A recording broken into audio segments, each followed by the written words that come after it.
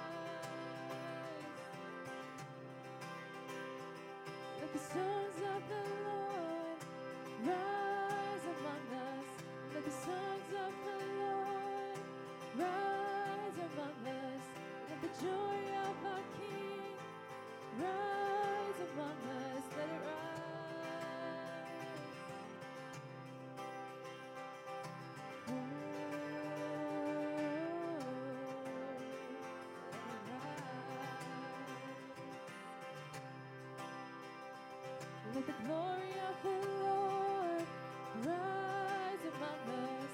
Let the glory of the Lord rise among us. Let the praises of our King rise among us. Let it rise.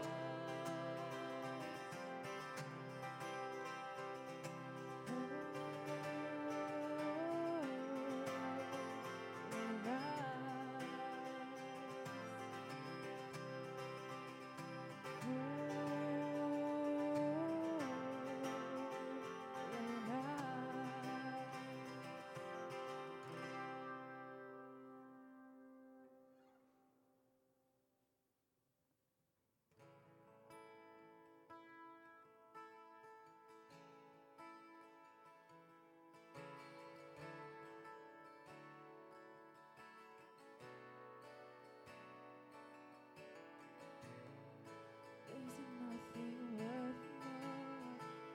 You never come close. Nothing can compare. You're our living hope.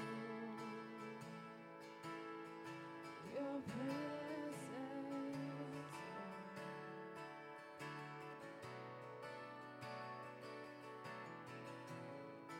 I've tasted and seen of the sweetest of loves, when my heart becomes free and my shame is undone. Your presence is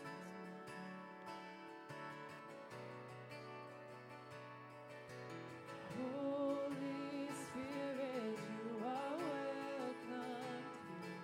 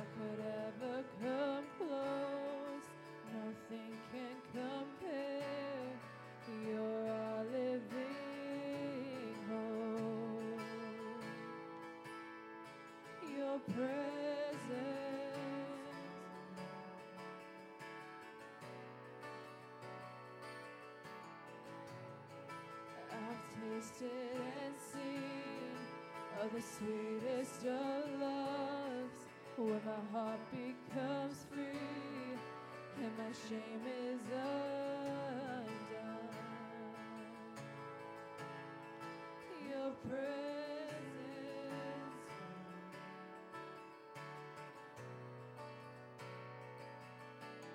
Holy Spirit, you are welcome here. Come flood this place and fill the atmosphere. Your glory, God, is what our hearts long for, to be overcome by your presence, Lord.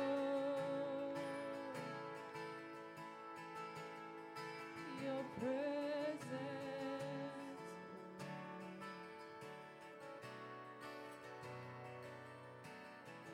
let us become more aware of your presence.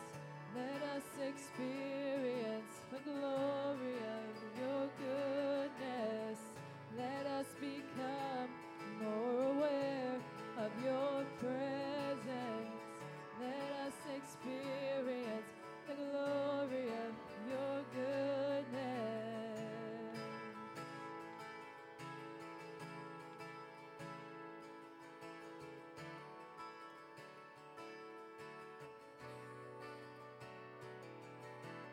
Holy Spirit, you are welcomed here. Come flood this place and fill the atmosphere. Your glory, God, is what our hearts long for, to be overcome by your presence, Lord. Your presence,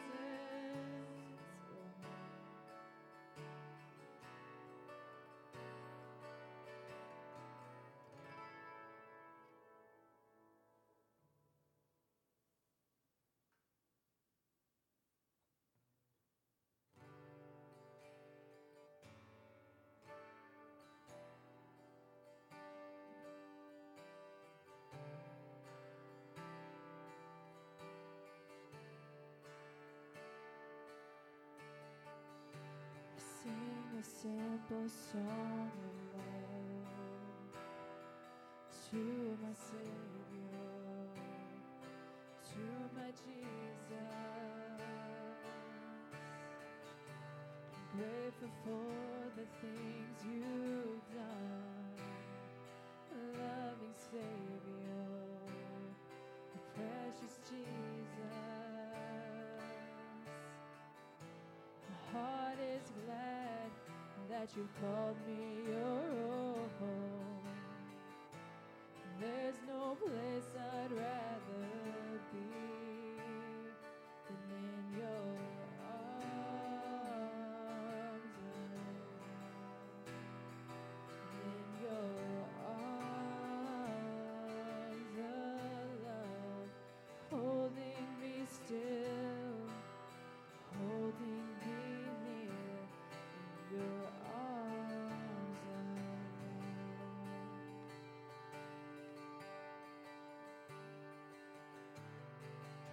Sing a simple song of love to my Savior, to my Jesus.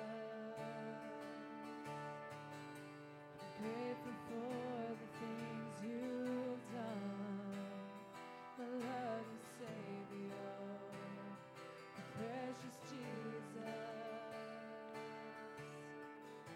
My heart is glad that you called me your own. 'Cause there's no place I'd rather be than in your arms, in your arms of love, holding me still, holding me near in your arms.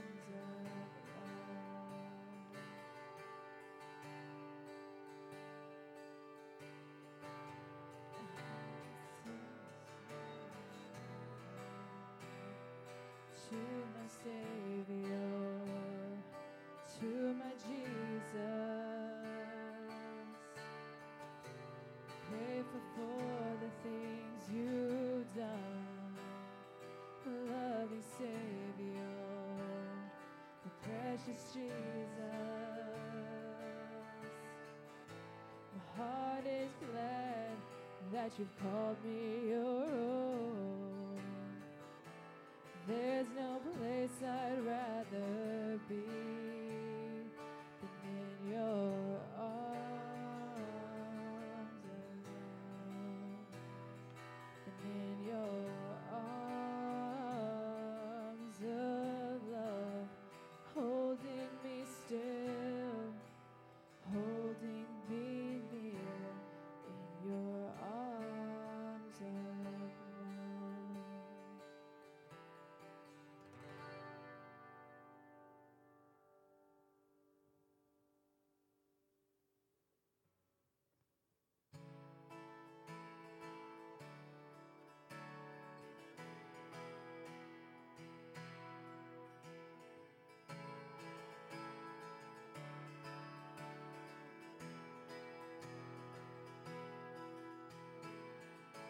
Stand and lift up our hands.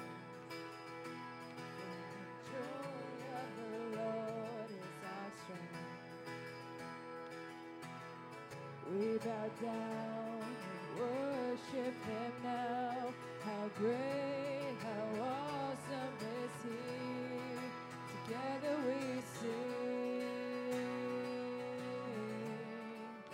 Everyone sing. Holy is the Lord God Almighty. The earth is filled with His glory. Holy is the Lord God Almighty. The earth is filled with His glory. The earth is filled with His glory.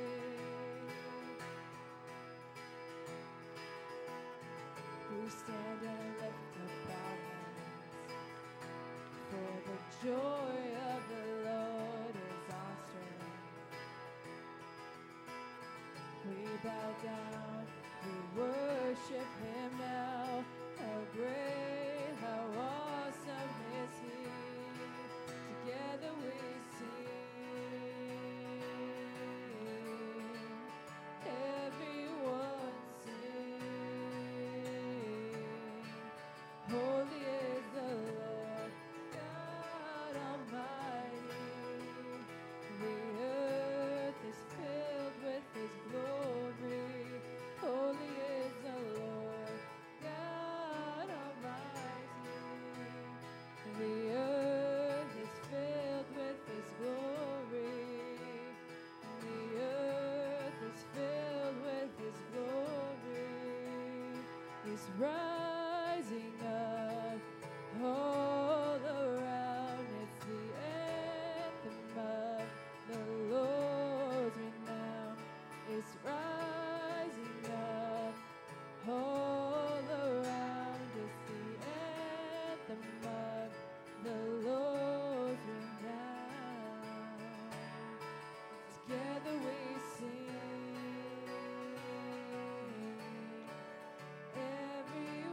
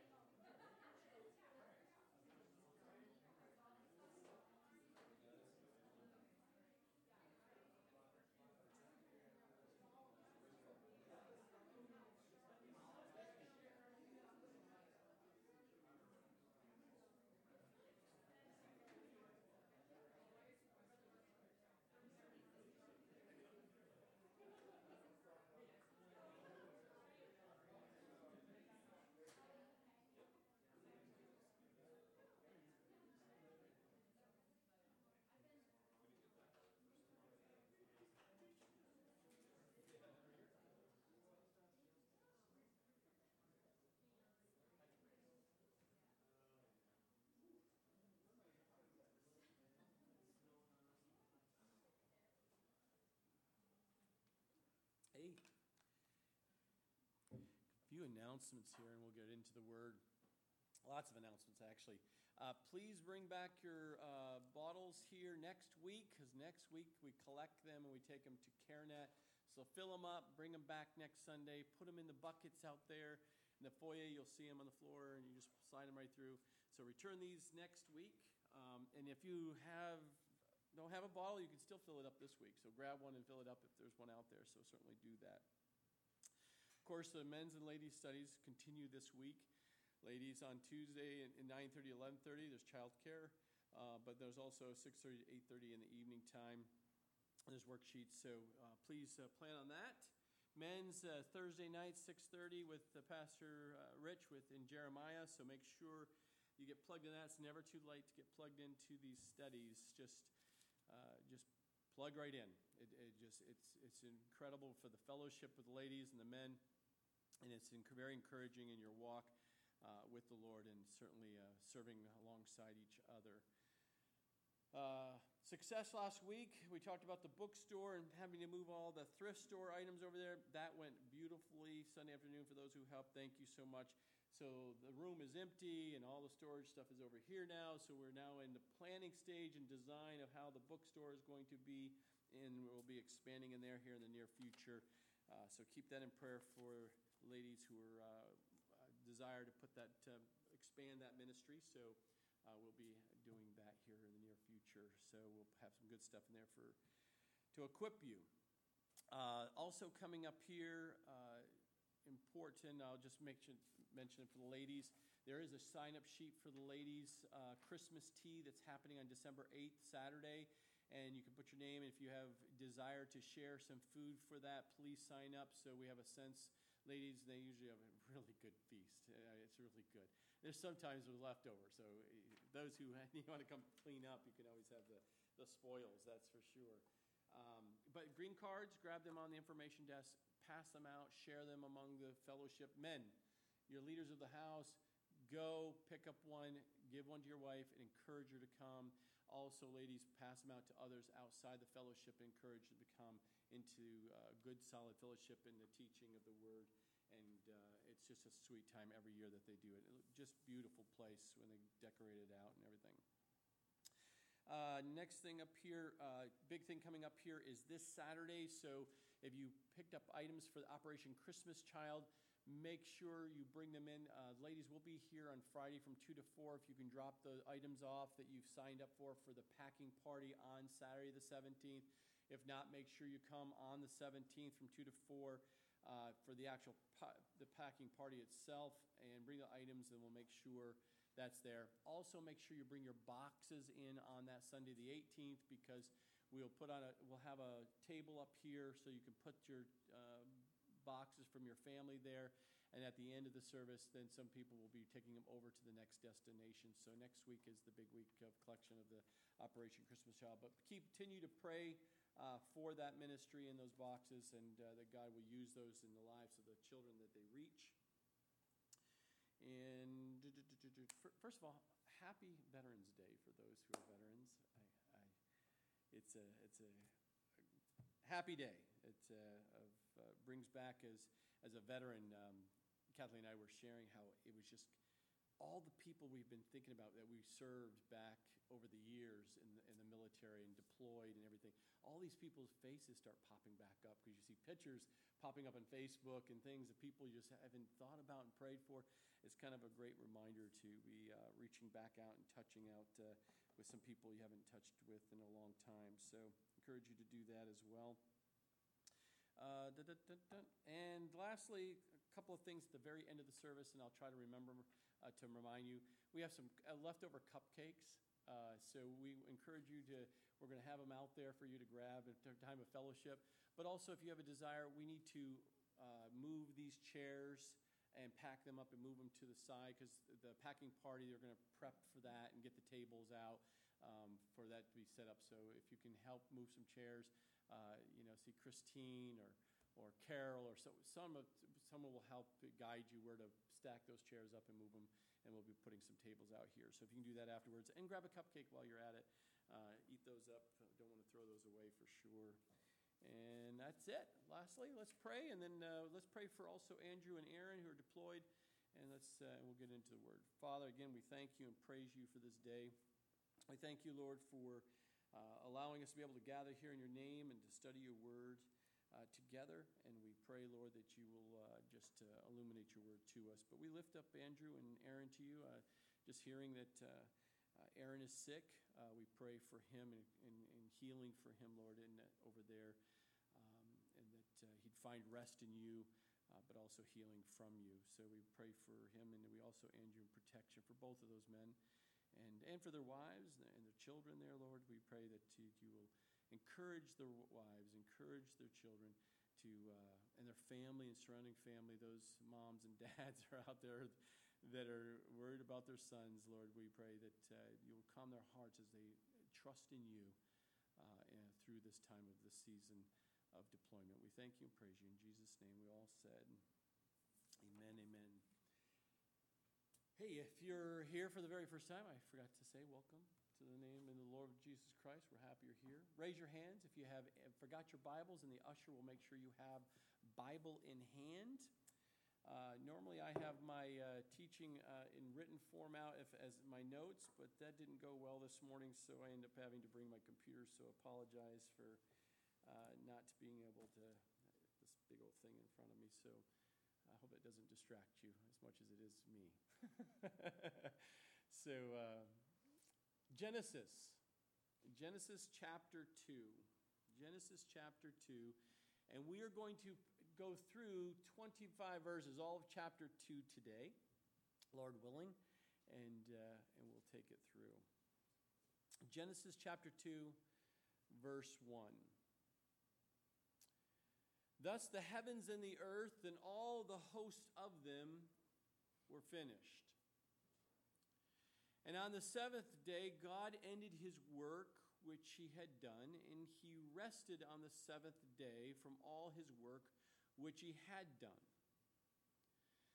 Then God blessed the seventh day and sanctified it, because in it he rested from all his work which God had created and made. So we'll just take a start here, and we look here in the first three verses, and we notice obviously the word Genesis. The book of Genesis means the beginning or beginning, and it's the beginning, as we've seen so far in chapter 1, the beginning of the creation of the heavens and the earth, the beginning of creation of the animals, the birds of the air, the creatures of the seas. We've also seen here today, or in chapter 1, and more specifically here in chapter 2, we're going to see the creation of man and woman. We learned last week how important it is to keep it very simple, and the fact that God created everything that we talked about last 2 Sundays, and even today, as we will see God in chapter 2 give us a little bit more specifics of what took place that we read and studied in chapter 1. That God did create in 6 literal days what we've talked about. 6 24-hour days. Not millions of years, not billions of years, not whatever it may be for the latest and greatest museum you've gone through, but what the Word of God says. And that is their foundation, and that's what we believe, and that's what we follow, is the Word. Him and Him alone do we follow, and what He has said and given to us. And we keep it that simple because it's not complex, and it also brings such clarity, and it doesn't allow for the enemy to put doubts in our minds, because if you can put doubts in your mind about how He created the heavens and the earth, then if you allow that to become into your mind, then you will then doubt many things in the scriptures that do not fall in line with your feelings or what you think or what man has told you through some book or some teaching or some whatever. But what does the Word of God say? And we believe the entirety of the Word of God. So here in the first 3 verses, we find the creation of the earth in chapter 1. We've seen the placing of man upon the earth. We've seen the declaration of the seventh day that God rested. And that not that He was tired. God wasn't tired. He's sitting there exhausted and wiping off his brow as this incredible amount of work. You see how much work I've been doing the last 6 days? I deserve to rest on the seventh day. That is not his mindset. The mindset of God is the fact that he's an omnipotent, all-powerful God. He doesn't need to rest like you and I. And he doesn't look to rest because you just want to sit around and veg out for the day. He created the vegetation. He doesn't need to veg out. He said, how great and how complete. I am done with what I wanted to do. And he looked. I mean, you've ever been there, you've done a project, right? You've created that project, and it probably, if you're like me in construction, everyone says, oh, Corey, that will take a couple hours. And for me, it's usually 2 days then. If you say 2 hours, it's 2 days for me. But at the end of that creation of what I've had to do, I look and go, wow, I can't believe I even made it. It's amazing. It's a miracle that I even made this, right? But see, God, he's in the miracles, right? He created the heavens and the earth. It wasn't because he was tired, because all of the energy that has been expended in creating the heavens and the earth was because of a God who's an omnipotent God, and that he can do this without a question. But he had to finish his work, and he then just rested on this work. And we see in Psalm 121:4 that God rests with the rest of the completion of that. Not the rest of exhaustion or weariness, but the fact that he was resting in the completion of his work, his very good work that he says at the very end of the sixth day. God gave a pattern here to us. And as we study through the Old Testament, we see this pattern played out practically in the New Testament. And here we see this pattern that God gave man regarding the structure of time, the 7-day structure, or 7 days within a week. And that the seventh day here, or the Sabbath day, gave a sign to the people of Israel that they were God's special people. And we see that in Exodus chapter 31, verses 13 through 17, that God references. That he used his creation, these days, to show of his people of the fact that it's a sign for them of his special people. God sanctified the seventh day because it was a gift to man for rest and replenishment. There was a purpose. Everything that God does have a purpose. And that when you go outside of his purpose and according to his plan, then you and I are going to cause some problems among ourselves or with ourselves individually. And most of all, this is a symbol that God gave an eternal rest for God's people will have in the person and the work of Jesus Christ. We see that in Hebrews chapter 4, verses 9 through 11 of that reference. So not only does he give a symbol to his people in Israel of the fact that of these 7 days, and that you would work 6 days and you would rest for replenishment, and for rest you must be still and know that he is God. And he gave that to them as a structure, a purpose, a plan. Not only that, he also obviously gave an external rest for God's people in and through the person of the work of Jesus Christ. Because in Hebrews 4, it makes it very clear that Christians are not under the obligation to observe the Sabbath day. Because Jesus fulfilled the purpose and the plan of the Sabbath day. He completely fulfilled the Sabbath day for us and in us. But yet Christians do not lose the Sabbath day from a practical perspective in regards to a purpose of for rest or to work and to the rest. But the fact that every day is a day of rest in the finished work of Jesus Christ. That every day is specifically and specially set apart by God for your life each and every day. So when you and I wake up every day, we are to sit there and say, God, what do you have for us in this day? And I'm going to rest in what you're going to guide me to do, give me the wisdom to do, give me the energy to do, and I'm going to work this day because that's what you've called me to do. And it's going to be according to his direction, his plan each day. And that's why sometimes people get really frustrated when you have your plan. And you've written out your plan and you've got it all stepped out. This is what I'm doing tomorrow. And I've planned it all out, and you wake up in the morning, you've got your set of things and plans, and all of a sudden it always seems when you have this plan, this perfect plan, what happens to the kids? What happens to your neighbor? What happens to your family member who calls you on the phone? What happens to you physically when you get sick? And you're sitting there going, this is not supposed to happen. But who do you say you are? Are you in control of your life, or do you sit there and say, God, you're in control? And you've allowed this to happen. You've allowed me to be able to, you called me now to minister to someone else in time of need. And we have to be flexible in these things, because if we get so concrete that everything has to revolve around us, you are going to struggle in life. And as a parent, if God doesn't use kids to break you of that, I don't know what else would do it. Because then you're going to have something much more if kids don't break you and your selfishness, wait till he brings something else in your life to break you. Because he's going to do a work in your life and in my life, because he's going to cause us to trust in him on a daily life.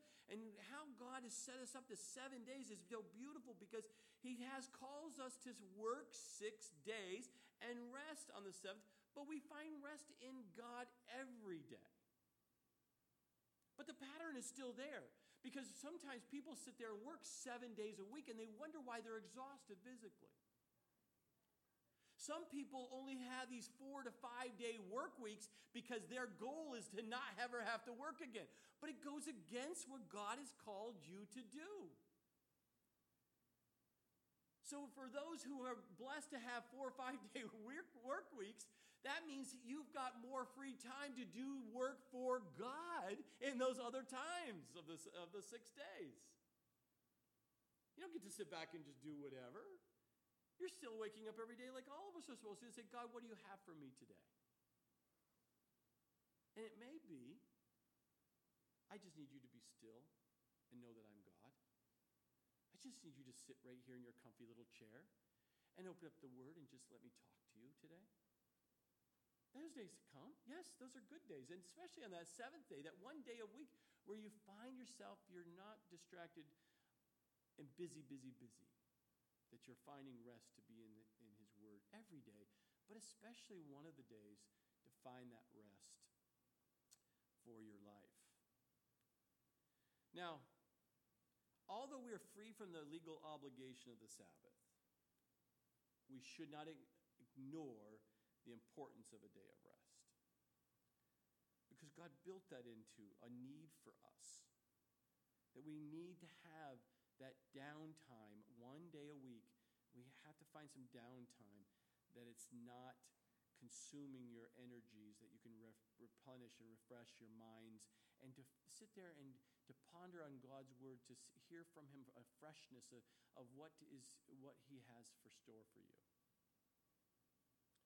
Now, as we enter here in verse 4, we see that in verse 4, this is the history of the heavens and of the earth. And when they were created in the day that the Lord made the earth and the heavens. Verse 5, before any plant of the field was in the earth, and before any herb of the field had grown. For the Lord God had not caused it to rain on the earth, and there was no man to till the ground. But a mist went out from the earth and watered the whole face of the ground. And the Lord God formed man of the dust of the ground and breathed into his nostrils the breath of life, and man became a living being. So we get a little bit more detail now from chapter 1 of what took place and how God created.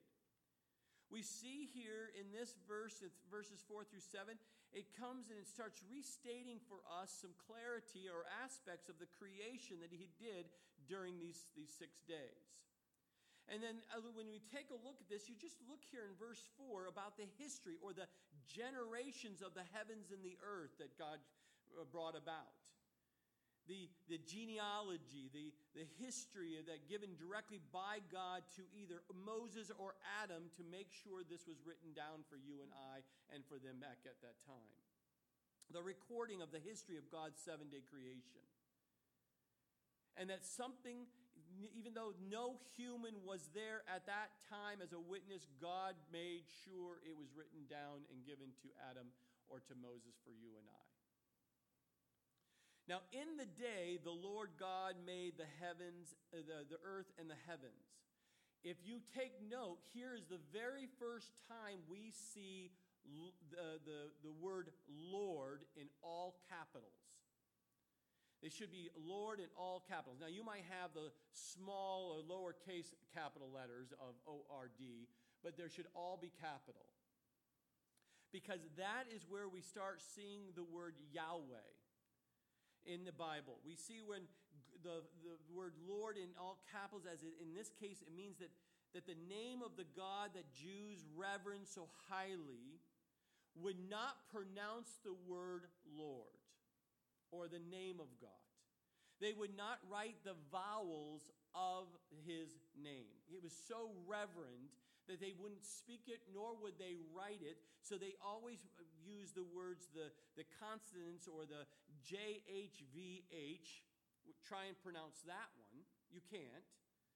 And you cannot pronounce that because they wanted no one to be able to do it. It was so reverent. But we, and those who believe over time, has believed what the word was Yahweh, or the best way to say Lord in the all capital reference here from the original Hebrew is Yahweh. Now, the repeated emphasis, the Lord God, if you noticed here, if you scan through all of the chapter 2, there is at least 5 different areas that it references the Lord God. So in the very beginning in chapter 1, we did not see the Lord God. We just saw God. God meaning Elohim. Here we see a God created. We now see that he is the God of Shalom, or the God of peace. He's the God of healing. He's the God. And you see the Jehovah Jireh. You see the reference, not only that he is a God, but he is God and meets the needs of his people. Once he created man, we now see that his reference is the Lord God, because he is a God that meets the needs of his people, of his creation. And so we see that as a reference. Now in verse 5, he says, before any plant of the field was in the earth, where the history begins before there was any vegetation on the earth that we saw back in Genesis 1:1, there was only space and a watery globe we known as earth at that time. And in verse 6, where he says the Lord God had not caused it to rain on the earth, we see and we know before he brought and created the firmament, and he has the water vapor above, we have the water on the earth, and we see that this beautiful atmosphere that created the water to come up and to mist and to water the lands. There was no rain at that time. The rain didn't come until the flood during Noah's time. That's when all the water in the air and the sky, they believe, come crashing down on the earth. The water from within the earth and on the ground was coming up, and it changed everything at the flood. But here at this time, as God is created, he's created this where it's atmosphere. There was no rain at that point in time. It was an atmosphere that created such a no rain cycle that we are familiar with today. But back at that time, this evaporation, condensation was perfect to nourish the land that he created. Now in verse 7, the Lord God formed man of the dust of the ground. When God created man, he made him out of the most basic 17 elements found in the dirt. And he used the dust of the ground, and he created something spectacular, what he called man. And that was the start. But if you noticed here at the end of verse 7, he says, once he formed man out of the dust of the ground, what did he do? Take note of this. He breathed, God himself breathed into Adam's nostrils, mouth to nose resuscitation. He breathed his breath into the life of Adam. It's key words there. God himself breathed into the nostrils of the breath of life for Adam. And man became a living being at that time. Very important words within verse 7. Like other forms of animal life, God created from the dirt. But when he created man, he created a living breathing when he breathed himself into the nostrils of that man. The word breathe in Hebrew here is napach, means to blow or to give breath. It is not the word roch, which means giving of the Spirit. Or we see in the Greek pneuma, or we see in the Latin spiriticus. It means literally breath he breathed into the life of Adam. It wasn't the Holy Spirit coming into Adam. It was his own breath coming into Adam.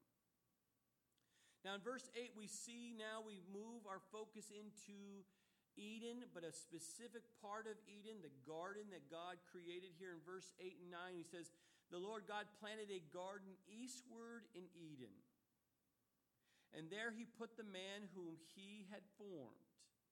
And out of the ground the Lord God made every tree grow that is pleasant to the sight and good for food.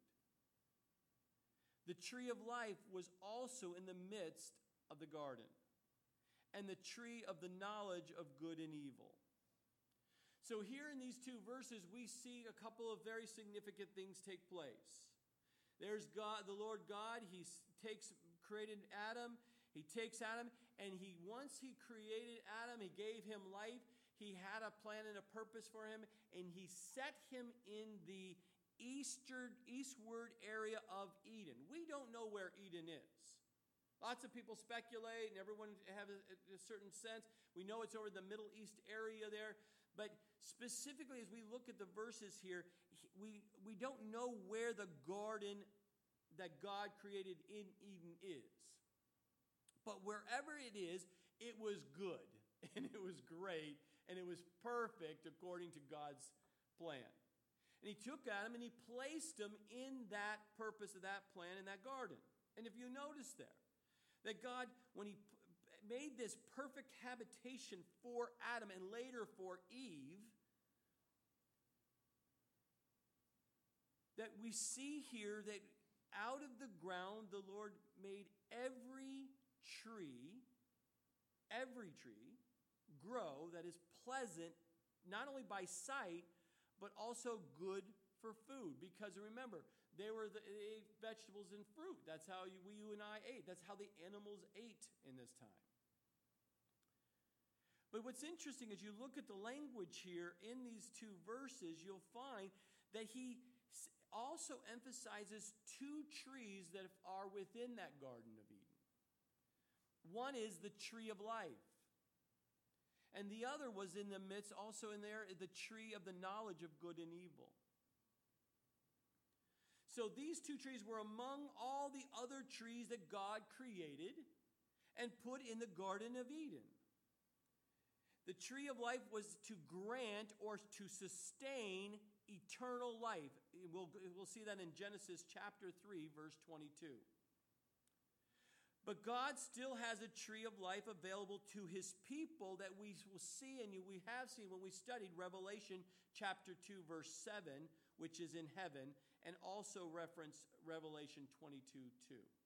So that tree of life will continue into the future for you and I. Now, the tree of the knowledge of good and evil, we'll spend more time on that in the next chapter because it plays a critical role for you and I, and also obviously for Adam and Eve during that time. But in verse 10 we see that there's more specifics about the garden, or about what God created for the garden at that time. And we see in verse 10, now a river went out of Eden to water the garden. And from there it parted and became 4 river heads. verse 11, we see the name of the first is Phison, and it is one which skirts the whole land of Havilah, where there is gold. And the gold of that land is good. And bdellium, or the oxen stone, are there as well. So people who read this, they go, wow, where is this Garden of Eden? Because gold, we can go a gold rush there. We can find these precious stones that God obviously referenced within this scripture here, so you know whatever that is, to those types of stones, that must have been incredible value, importance, or he would not have mentioned it within the scriptures. But we don't know where that place is or where to find that gold. But in verse 13, we see the second river. The name of the second river is Gihon, and it is one which goes around the whole land of Cush.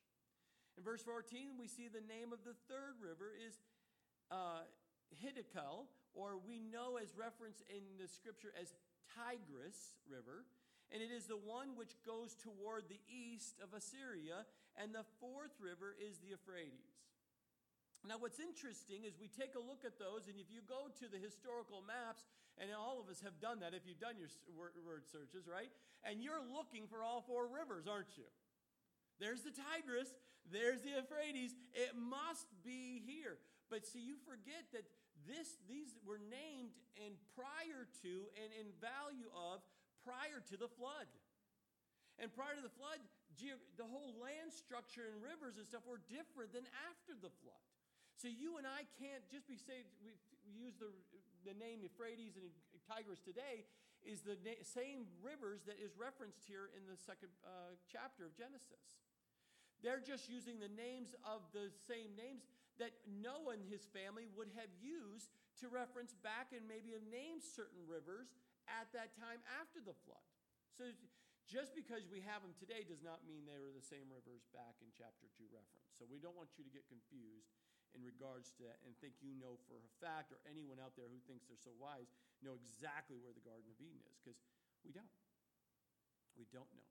We know a geographical overarching area called Eden. And within that geographical called Eden, he created a garden within Eden on the eastward side, and that's where he placed man, and he's eventually going to place Eve there, and that's where they start their work, which we will see. Now we see in verse 15, we see that then the Lord God took the man and put him in the Garden of Eden to tend and to keep it. He's got a purpose. Adam, I'm going to place you here, and there's going to be a purpose, and you're going to attend, and you're going to keep it. Keep it in order. Keep it in structure. Be taking care of it. Oversee it. Watch it. Make sure it's cared for. I've created this for you. And verse 16, and the Lord God commanded the man, saying, of every tree of the garden you may freely eat. But of the tree of the knowledge of good and evil you shall not eat. For in the day that you eat of it, you shall surely die. So we see here in verse 15 and through 17 that God gave a commandment. He gave an Edenic covenant to Adam. A commandment, a covenant that says, this you shall do for me. This is what you must do and keep. And the first thing he says is you're going to tend and keep the garden. But also you have all the freedom you want to eat from all of these trees that you see in front of you that are pleasant to see and good to eat. The entire garden. You have all the freedom to touch it, eat it. But there was only one edict, covenant, or commandment he gave them in this time, and that was one commandment. It's all he had to remember. It's really easy for guys. You only have to remember one thing of what I'm going to tell you. Do not touch the tree of the knowledge of good and evil. One simple. I mean, today we have to deal with all kinds of temptations. All kinds of things can come to us that we're not supposed to touch. And you always sit there, if we just get rid of all the temptations, I'll be just fine. No, you're not. Because Adam wasn't either. And he only had one. He had all the trees that were pleasant to look at and see, and he could touch and partake of, but one. Because God didn't create a robot. He did not create some being that just on autopilot and have no free choice. Because for you to love someone, it has to be a free choice if it's truly to be loved. But if you're forced to someone and you don't have a say of loving them or not, then is it really free choice? So God created a being, Adam and Eve, for them to have a free choice to love him or not. So he gave a test or a position to make that choice if you choose God and commandment and to keep that covenant with him, to eat the trees that he provided for them that were pleasant and good, but do not touch the tree of the knowledge of good and evil. You have a free choice, Adam. That's all I ask you. One thing to focus on. And because this presence of this tree, of the knowledge of good and evil, this presence of a choice for Adam was good, because for Adam to be a creature of free will, there had to be a choice. Some opportunity to rebel against God had to be there. And if there is never a command or never something forbidden, that can then never be a choice for you and I. God wants our love. He wants our obedience. He wants our obedience to him, to be the love and obedience of choice. That's what we raise our children to be. We raise them up to teach them love and obedience by choice. To raise them up so that when they come to an age of accountability, of understanding, they'll understand how that applies to the God Father in heaven. By obedience, by a choice, they can choose to love God and be obedient to him. But look at all the advantages Adam had. One thing to think about, tend and keep the garden. Second thing, just don't touch that tree of the knowledge of good and evil. Now, if you noticed, this commandment was given to who? It was just given to Adam. God said, you're going to be where you're going to receive the commandment, the covenant, that you are to not to touch that tree. He held him responsible for that commandment. Because not only did he say what you're not to do, but he also made it very clear what the consequences are if you don't be obedient to God. And as parenting, not only do you teach your children what they are to do and not to do, but you're also supposed to be teaching them what? The consequences of their disobedience, or the consequences for their obedience. You're supposed to be very clear as parenting. You're supposed to do that as well. And God the Father made it very clear to Adam there would be consequences. What are the consequences? The day that you eat of it, you shall surely die. Not only does God make it so clear to Adam the commandment, he makes it clear of the consequences of his disobedience. That if he surely eats of this, he would spiritually die. He would be cut off from that relationship, direct relationship with God. Because he didn't physically die immediately. He lived to 900 years of age. But emotionally and mentally, he continued to think and to act and to do. We see in the scriptures.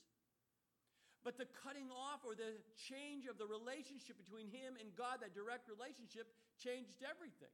Yes, physically, we started dying from that point on. And we can see over time, especially when it came to the flood, we can see the deterioration of man's age from hundreds of years down to the predicting of the 70. There's consequences for disobedience to what God has called you to do or not to do. Now, we see in verse 18 that he declares that man needs help. Adam needed help. And God knew it from the very beginning before he even created the heavens and the earth, that he knew man would need help. And so we see here in verse 18 that the Lord God said, "It is not good that man should be alone.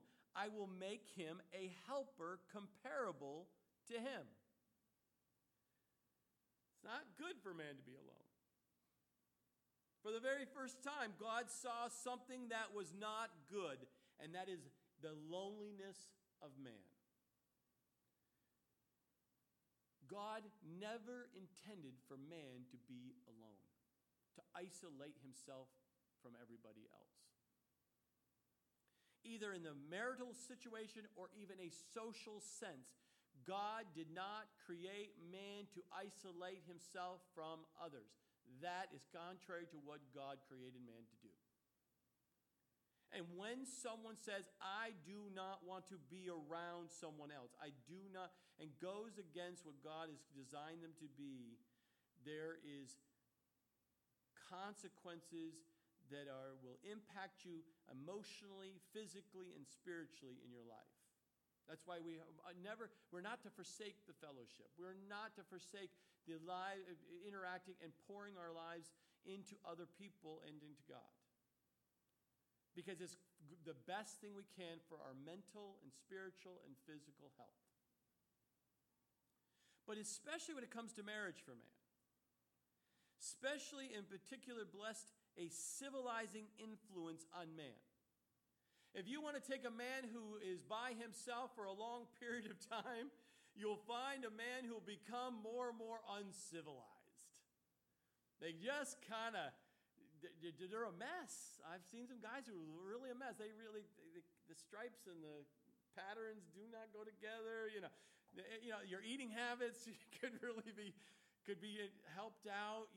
Thank God for moms, right? Moms play a role for a while for their young men until they then leave home and they're off on doing something. When you look at a bunch of thousands of men in the military, you can see no wonder they have the same uniform. Could you imagine if they didn't have the same uniform? They'd be a mess trying to put them in together. But marriage, God says that's why he's going to bring a helper. Marriage, and through that marriage, takes a man and civilizes him. Or brings an influence that's so positive to help him. Because we have saw studies that the most wild, most violent, most psychopathic men in history has always been single. Or a pattern of a man who's gone so isolated from others that they become mentally unstable men. And so it's never been under the plan of God for man to be alone. It is not good. And he says, "I will make him a helper comparable to him." He didn't say, "I'm going to make a helper who is exactly like him." He says comparable. And if you look at the original language, it means in contrast or opposite. And so many times, if you study the marriage and you look in your own marriage, your strengths are her weaknesses and your weaknesses are her strengths. And together, you guys are much stronger. So as we take a look at why God's blueprint for creating a companion to Adam was to make a helper comparable to Adam. Now, if you take it from a relationship or a marriage relationship, God created woman to be a perfectly suitable helper to the man. This means God gave the plan and agenda to Adam, and he and the woman together worked to fulfill it.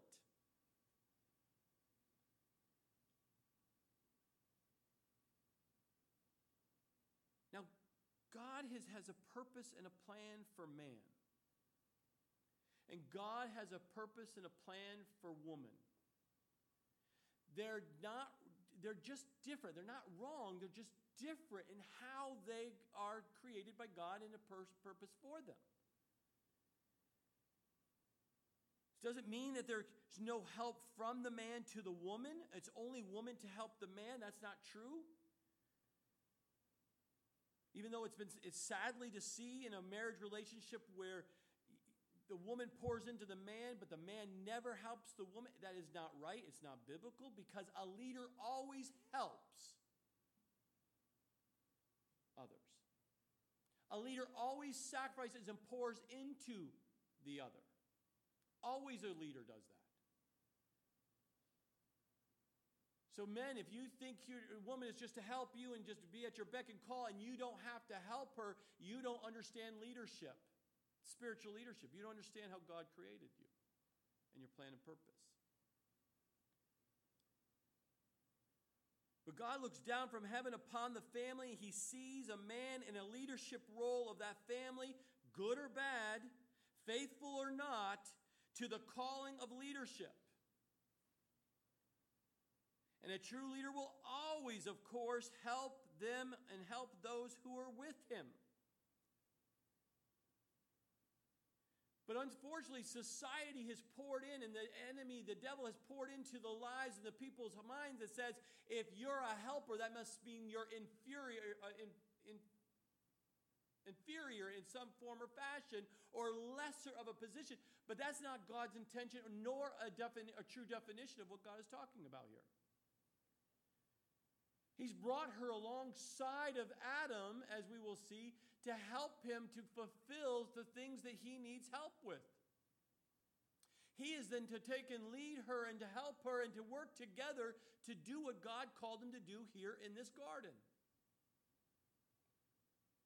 And to work together side by side to make that happen. Not one in front of the other, but side by side. In unity. Understanding the roles and responsibilities and being faithful and committed to do those that what God's called you to do. And the differences are so funny at times. I sit there and say one thing, and Kathleen responds completely different from a completely different view of that. Now, you and I need to understand, so when my wife responds something opposite of what I just stated, it's not wrong, it's just different.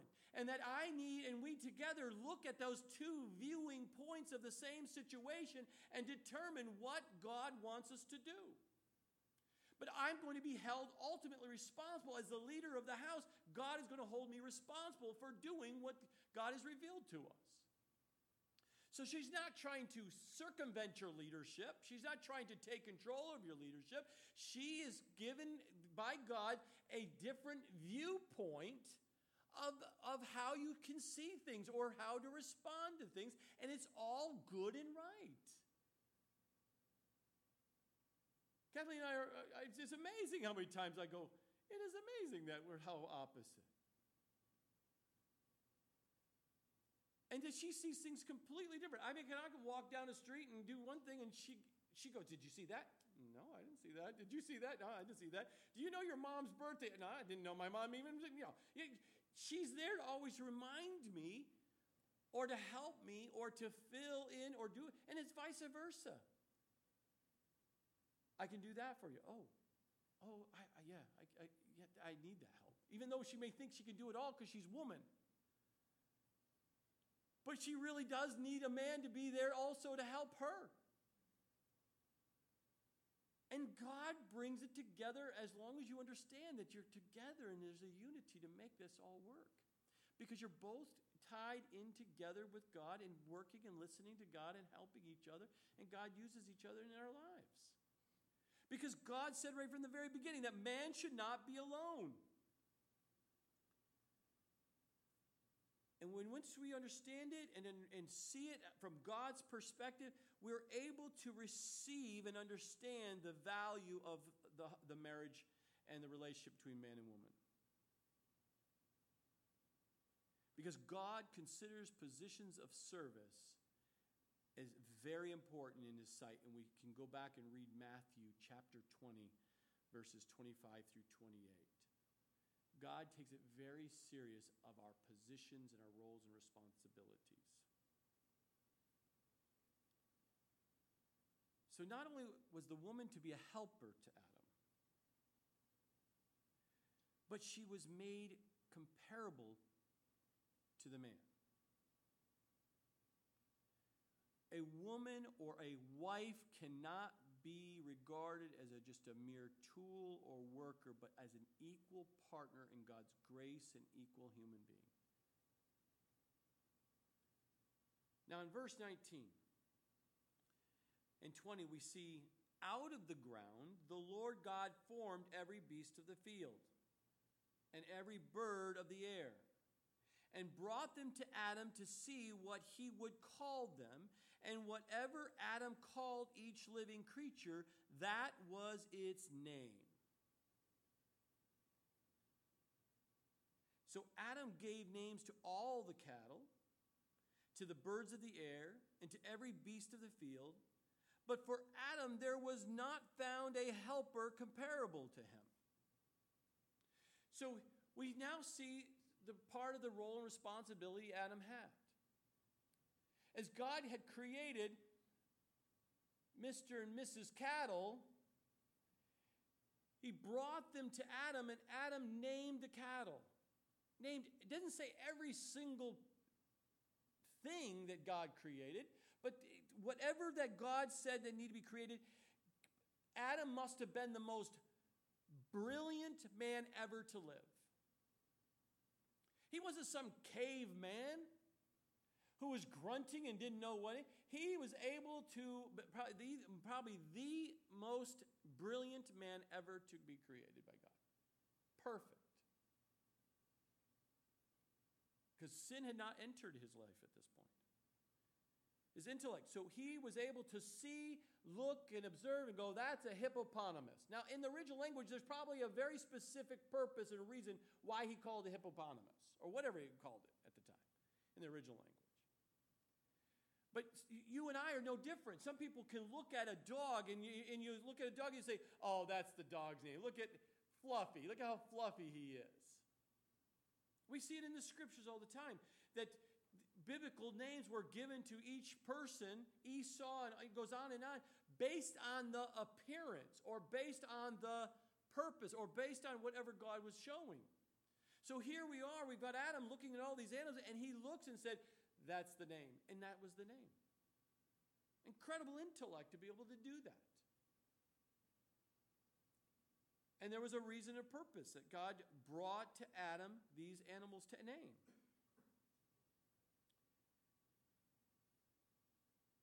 But you notice he did not, as in the scriptures, he did not name any of the animals or the birds or whatever after him as a human being.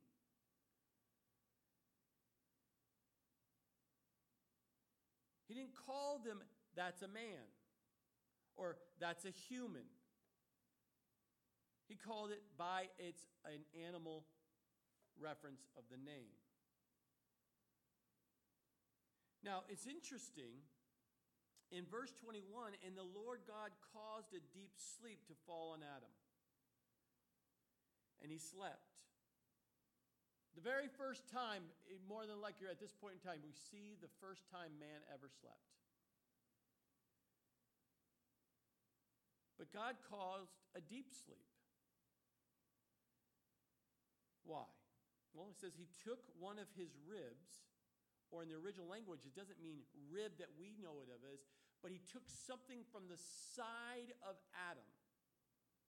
And then he closed up the flesh in its place.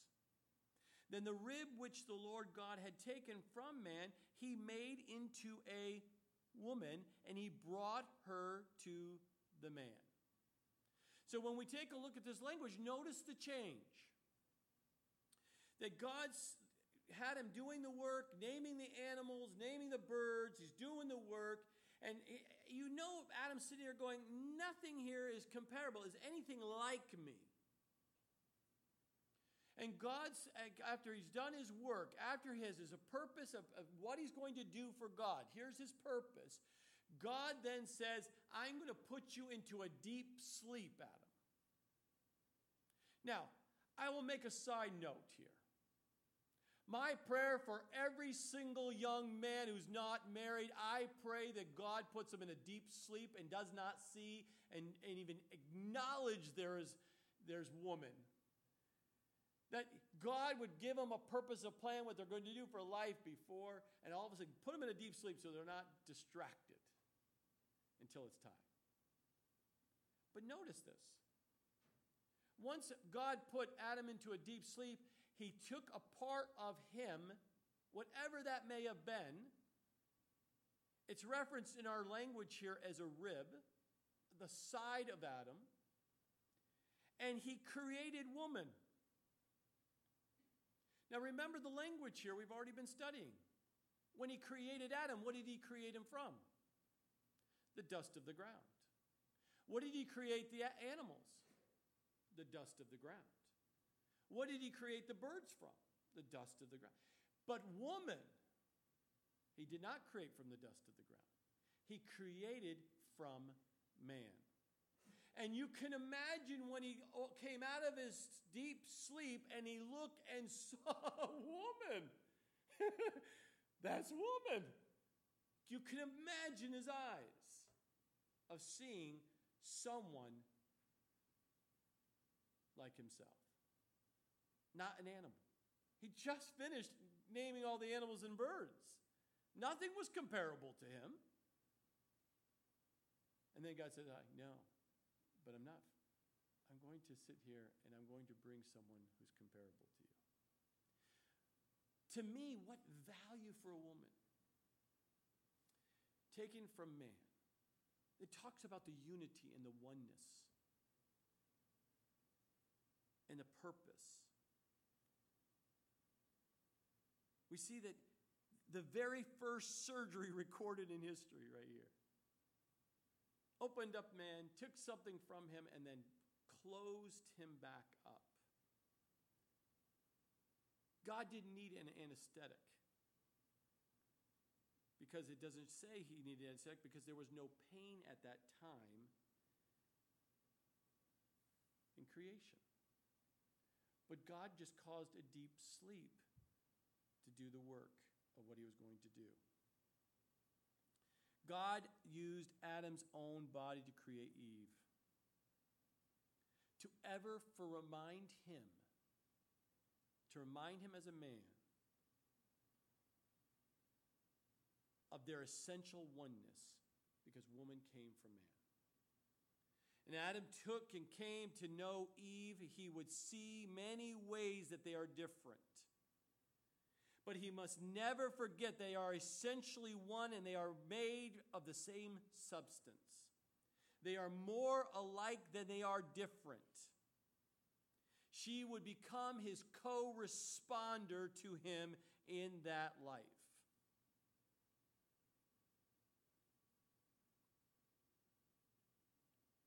Now, many people will take a look at this scripture, and I've heard it and seen it and read it many times, where people will sit there and say they don't believe the Bible can be the Word of God because man has the same number of ribs as a woman. Have you heard that? When I first got saved and I read that for the very first time, do you know what I did? And I knew medical. I knew I was taking care of patients. I've seen and I've touched the ribs themselves in people. And I'm saying, how many ribs do I have? Wait a minute, did I forget that woman has one less? I really was. It took me back in my early days. And so many people will sit there and say, well, man and woman has the same amount of ribs, so you can't believe the Word of God. But the logic is just so illogical if you really think about this. Someone who would logically think and argue the fact that they do not want to believe the Word of God because men and women had the same number of ribs, and the Bible said it took a rib from them. I'll give you an example. You got in a car accident. You lost your arm in the accident. Does that mean the next time you have a child, that child will be born with one less arm? No. If you chopped off a finger and you have a child, does that mean your next child you'll have will be with one less finger? Only 9 fingers, not 10? Just because God took something from Adam to make Eve does not make what he created something less inferior or less complete than what he created Adam to be. So that argument of trying to justify why you wouldn't want to believe the word of God based on something, this is just foolish and it's silly. But we also know it brings back a memory, or at least a word picture from the scriptures, doesn't it?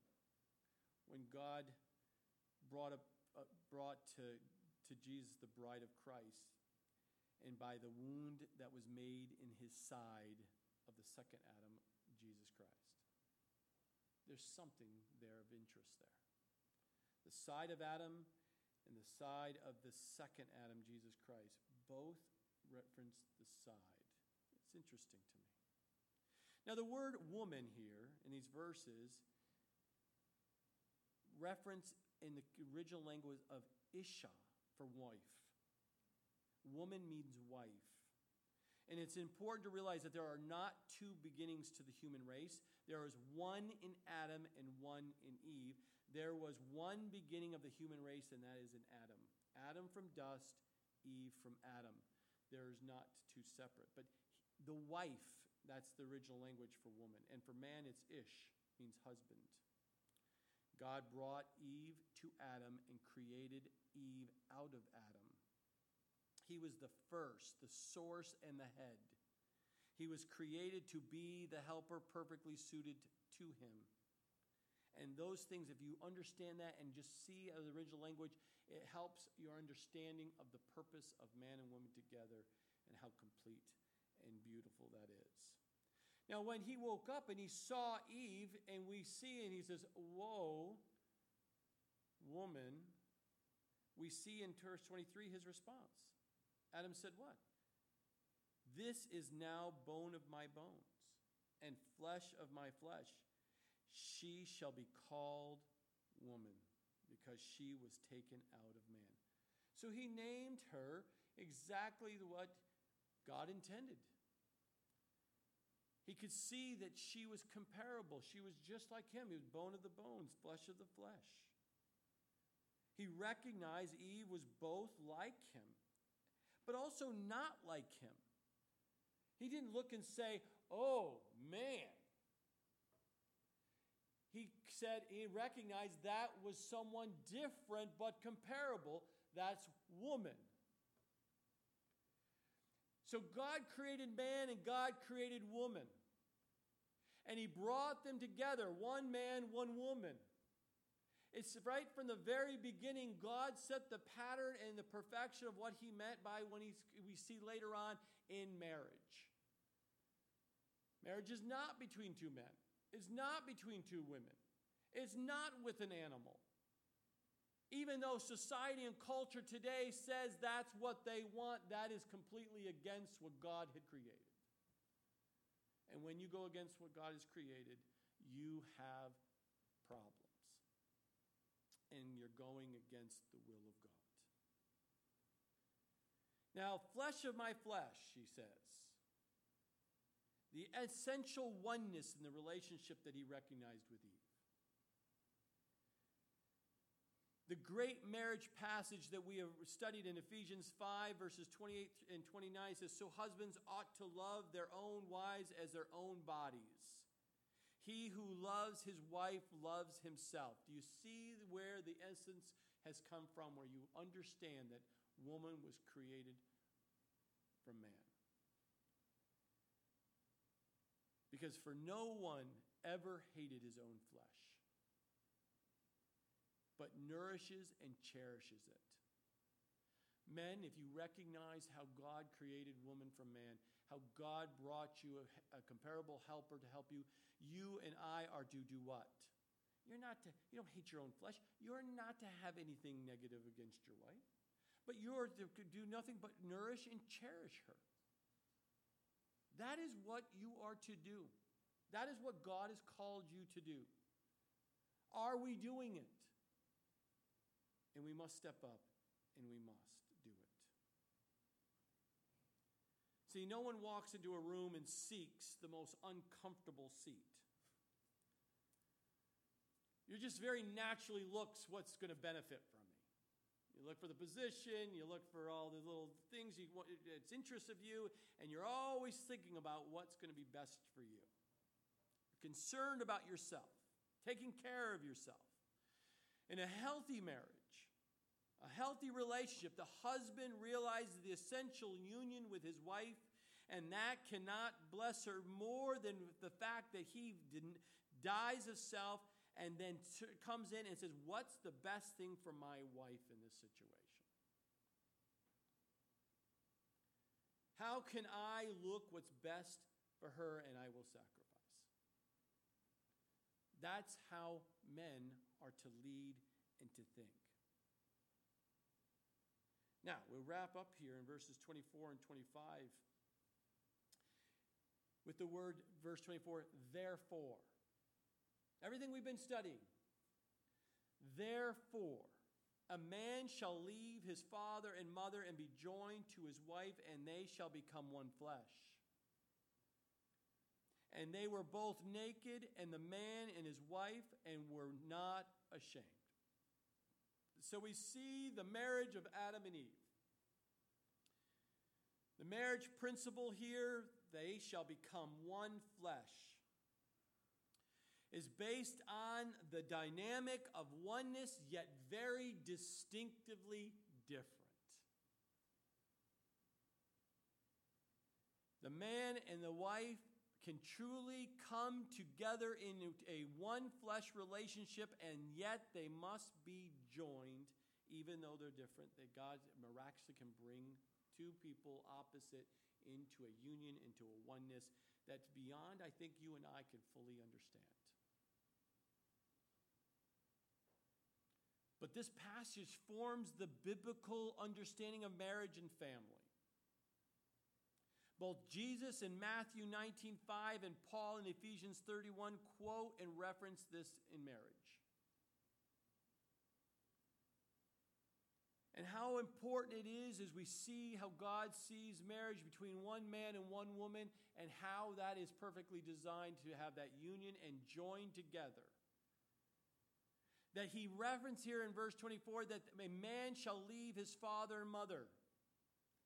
Now keep in mind, during this culture, they didn't leave the father and mother's house. They built on the house. So it's not like this saying, okay, I'm going to get married. That gives me, I can just going to get on the other side of the country. Right? In context, you understand, he's not talking about physically leaving mom and dad. It's changing the relationship. So now man is not first priority to the father and the mother of them, but now his priority becomes of his wife. That his wife has the most influence over him, not the father and the mother of them. That you don't seek counsel from the father, the mother, that you come together in union with your wife and you discuss with God about what you are to do or not to do. But that's after marriage.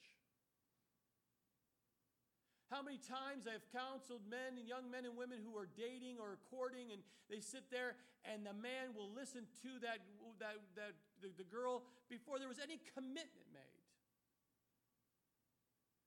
Or she listens to him before there's any commitment made.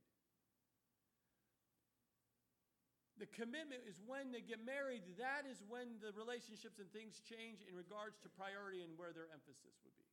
There's a preparation, don't get me wrong. There should be a sign and showing, if this is of God, that she is going to honor or to respect him, and he should be showing signs of sacrifice and of love toward her. There should be signs that God is bringing them together. But the ultimate change takes place once they've commitment and that marriage takes place, that there must be a change in how you look at your parents. You're to honor them, yes. You're to help and support them and do whatever God's called you to do, yes. But for you to go back and bring your parents into a situation within your marriage, and the good, the bad, the ugly, and bring them into, you're taking out of context or what the intent was. You must come to God, the two of you, as a husband and wife, and you must keep it within the confines and not to bring mom and dads are not to intervene in the lives of their children's marriages. You cannot insert yourself into those marriages. You must pray for them, yes. You must pray for great-grandchildren, yes. And you can pour into the lives of those grandchildren, yes. But you don't tell them how to raise those grandchildren. You don't tell them how to have a marriage. All you can do is pray for them, and if they ask you together, they come and ask, then you take them to the Word of God. And that is what you're to do. The Word of God, God Himself has to have influence over every marriage. And they were both naked. There was no reason to be covered up because of the shame of. That's why the scriptures here, they were not ashamed. Not the fact that they were ashamed of what they looked like, because I think they were probably perfect in what they looked like. But what it's referencing is there was no sin in their lives. They were open. They were transparent. There was no sin in their lives. So there's no shame. The covering comes after what? Disobedience and sin. When they ate from the tree of the knowledge of good and evil. That's when the first covering took place. Because now sin has entered in the lives of man and woman. So before the fall, they were naked, not ashamed. They were dwelling with God, walking in the garden with God for a purpose that God called them. They were doing exactly what they're doing. They were in obedience. They were in fellowship. There was a oneness. It was beautiful. Chapter 3 is a radical change. But we'll keep it right here for today in the Garden of Eden. Father, we thank you and praise you for your word. We thank you, Lord, for your grace and your mercy upon our lives as we learn, as we grow in understanding of your word and the intent. I pray, Lord, you've spoke to the hearts of all of us, molding us and shaping us, convicting us, correcting us, encouraging us. May we believe in you. May we trust you by faith in you and you alone. It's in Jesus' name we pray. Amen, amen, amen. Please stand.